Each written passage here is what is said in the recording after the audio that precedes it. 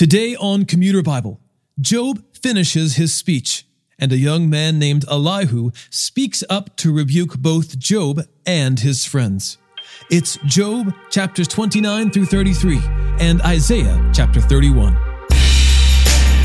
This is Commuter Bible, the audio Bible podcast to match your weekly schedule. I'm your host, John Ross.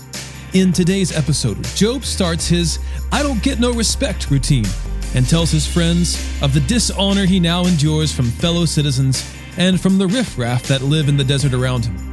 He remarks that he has been faithful to the Lord, caring for those in need, and keeping himself from the worship of false idols such as the worship of sun and moon. When Job concludes his words, a young man named Elihu, who has yet to speak, steps up and begins to voice his anger. He has respectfully waited until those older than him have had their say, but they have argued inadequately against Job, and Job has spoken with a self-righteous posture. Job, chapters 29 through 33. Job continued his discourse, saying,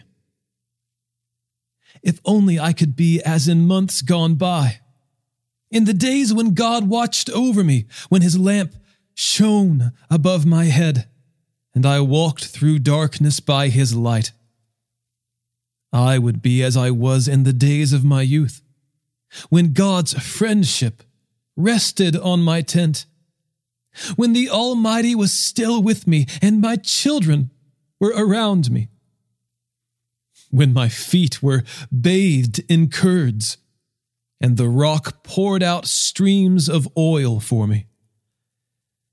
When I went out to the city gate and took my seat in the town square, the young men saw me and withdrew, while older men stood to their feet. City officials stopped talking and covered their mouths with their hands. The noblemen's voices were hushed, and their tongues stuck to the roof of their mouths. When they heard me, they blessed me, and when they saw me, they spoke well of me. For I rescued the poor who cried out for help, and the fatherless child who had no one to support him. The dying blessed me, and I made the widow's heart rejoice. I clothed myself in righteousness, and it enveloped me. My just decisions were like a robe and a turban. I was eyes to the blind and feet to the lame. I was a father to the needy, and I examined the case of the stranger. I shattered the fangs of the unjust and snatched the prey from his teeth. So I thought, I will die in my own nest and multiply my days as the sand. My roots will have access to water, and the dew will rest on my branches all night. My whole being will be refreshed within me, and my bow will be renewed in my hand. Men listened to me with expectation, waiting silently for my advice. After a word from me, they did not speak again. My speech settled on them like dew. They waited for me as for the rain, and opened their mouths as for spring showers. If I smiled at them, they couldn't believe it. They were thrilled at the light of my countenance. I directed their course and presided as chief. I lived as a king among his troops, like one who comforts those who mourn. But now, they mock me.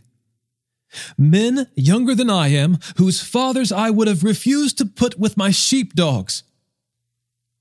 What use to me was the strength of their hands? Their vigor had left them. Emaciated from poverty and hunger, they gnawed the dry land, the desolate wasteland, by night. They plucked mallow among the shrubs, and the roots of the broom tree were their food. They were banished from human society. People shouted at them as if they were thieves. They are living on the slopes of the wadis, among the rocks and in holes in the ground. They bray among the shrubs. They huddle beneath the thistles. Foolish men, without even a name. They were forced to leave the land. Now, I am mocked by their songs. I have become an object of scorn to them. They despise me and keep their distance from me. They do not hesitate to spit in my face. Because God has loosened my bowstring and oppressed me, they have cast off restraint in my presence. The rabble rise up at my right. They trap my feet and construct their siege ramp against me. They tear up my path. They contribute to my destruction without anyone to help them. They advance as through a gaping breach. They keep rolling in through the ruins. Terrors are turned loose against me. They chase my dignity away like the wind, and my prosperity has passed by like a cloud. Now my life is poured out before me, and days of suffering have seized me. Night pierces my bones, but my gnawing pains never rest. My clothing is distorted with great force. He chokes me by the neck of my garment. He throws me into the mud, and I have become like dust and ashes. I cry out to you for help, but you do not answer me. When I stand up, you merely look at me. You have turned against me with cruelty. You harass me with your strong hand. You lift me up on the wind and make me ride it. You scatter me in the storm. Yes, I know that you will lead me to death, the place appointed for all who live. Yet no one would stretch out his hand against a ruined person when he cries out to him for help because of his distress. Have I not wept for those who have fallen on hard times? Has my soul not grieved for the needy? But when I hoped for good, evil came. When I looked for light, darkness came. I am churning within and cannot rest. Days of suffering confront me. I walk about blackened, but not by the sun. I stood in the assembly and cried out for help. I have become a brother to jackals and a companion of ostriches. My skin blackens and flakes off, and my bones burn with fever. My lyre is used for mourning, and my flute for the sound of weeping.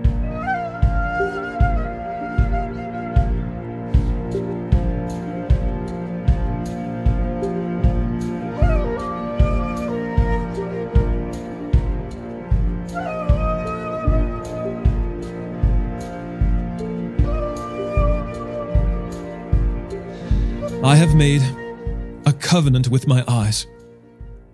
How then could I look at a young woman? For what portion would I have from God above, or what inheritance from the Almighty on high? Doesn't disaster come to the unjust and misfortune to evildoers? Does he not see my ways and number all my steps? If I have walked in falsehood, or my foot has rushed to deceit, let God weigh me on accurate scales, and he will recognize my integrity. If my step has turned from the way, my heart has followed my eyes, or impurity has stained my hands, let someone else eat what I have sown, and let my crops be uprooted. If my heart has gone astray over a woman, or I have lurked at my neighbor's door, let my own wife grind grain for another man, and let other men sleep with her, for that would be a disgrace. It would be an iniquity deserving punishment. For it is a fire that consumes down to Abaddon. It would destroy my entire harvest. If I have dismissed the case of my male or female servants when they made a complaint against me, what could I do when God stands up to judge? How should I answer him when he calls me to account? Did not the one who made me in the womb also make them? Did not the same God form us both in the womb?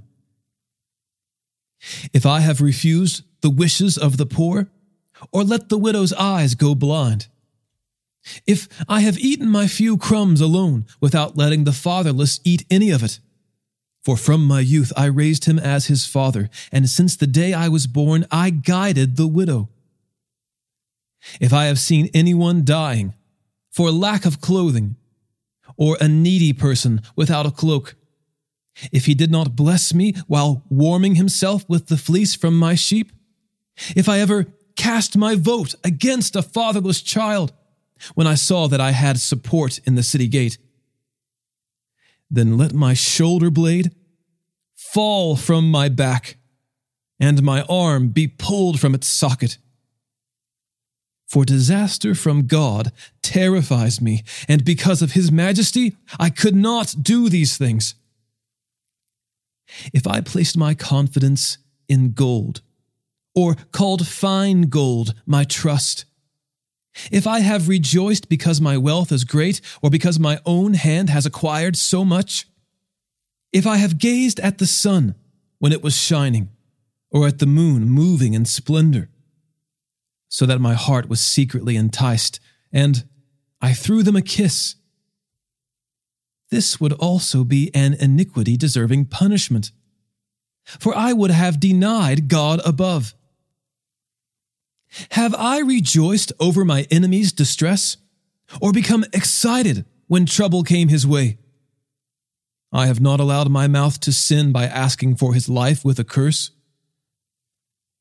Haven't the members of my household said, "Who is there who has not had enough to eat at Job's table?"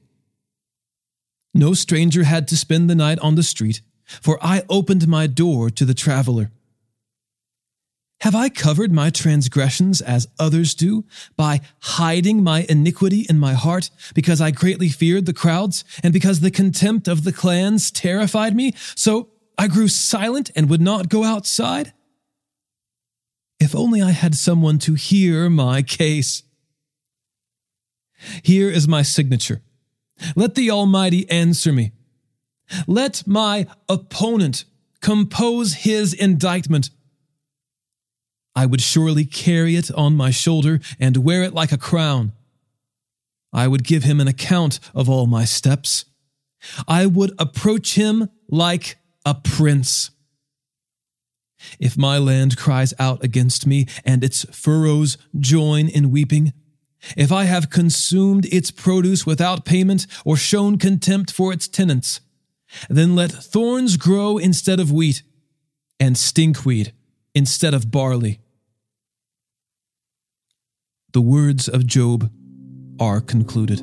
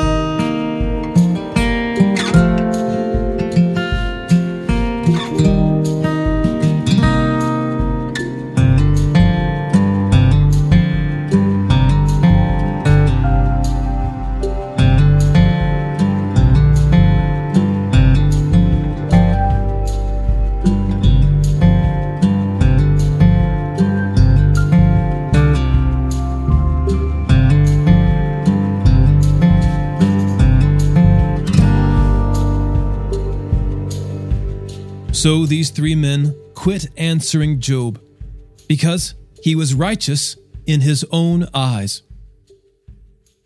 Then Elihu, son of Barachel the Buzite, from the family of Ram, became angry. He was angry at Job because he had justified himself rather than God.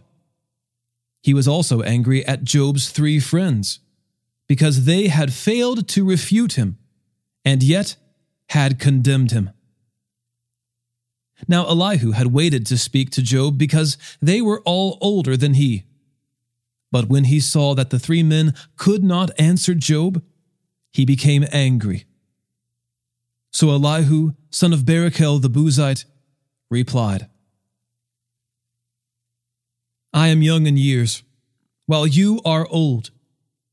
Therefore I was timid and afraid to tell you what I know.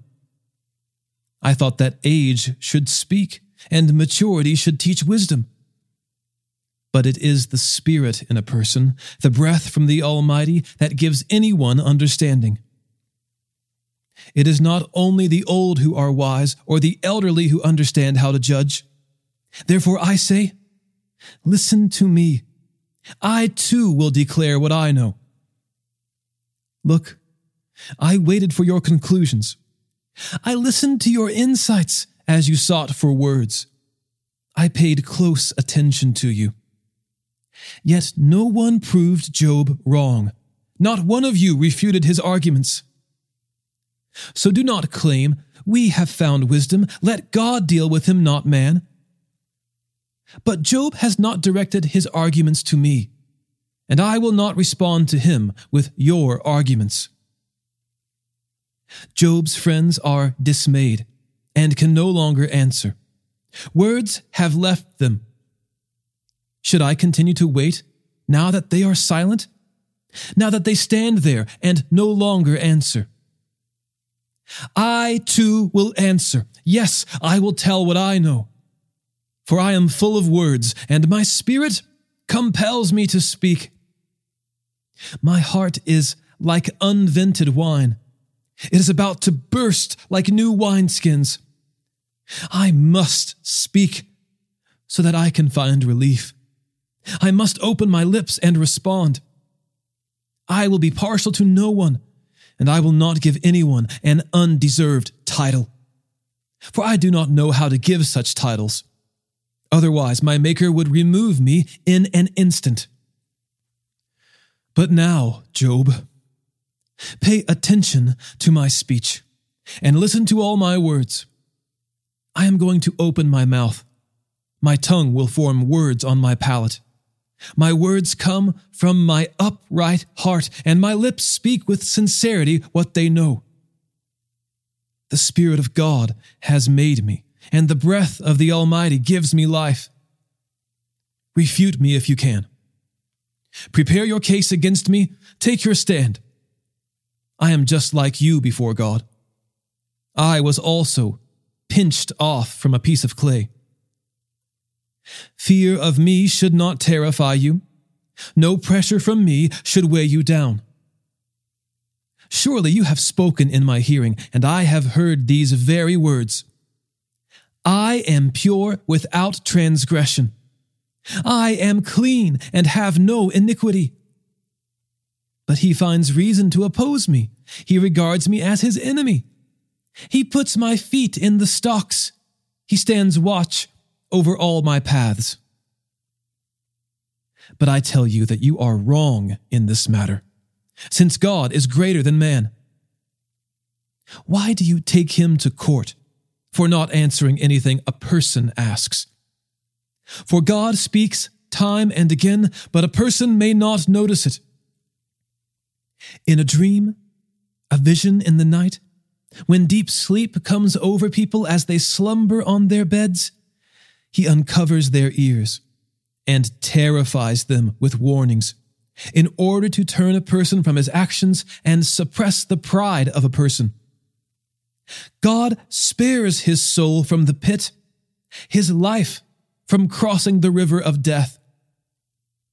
A person may be disciplined on his bed with pain and constant distress in his bones, so that he detests bread and his soul despises his favorite food. His flesh wastes away to nothing, and his unseen bones stick out. He draws near to the pit and his life to the executioners. If there is an angel on his side, one mediator out of 1,000, to tell a person what is right for him and to be gracious to him and say, "Spare him from going down to the pit. I have found a ransom," then his flesh will be healthier than in his youth, and he will return to the days of his youthful vigor. He will pray to God, and God will delight in him. That person will see his face with a shout of joy, and God will restore his righteousness to him. He will look at men and say, "I have sinned and perverted what was right, yet I did not get what I deserved. He redeemed my soul from going down to the pit, and I will continue to see the light." God certainly does all these things 2 or 3 times to a person in order to turn him back from the pit, so he may shine with the light of life. Pay attention, Job, and listen to me. Be quiet, and I will speak. But if you have something to say, answer me. Speak, for I would like to justify you. If not, then listen to me. Be quiet, and I will teach you wisdom.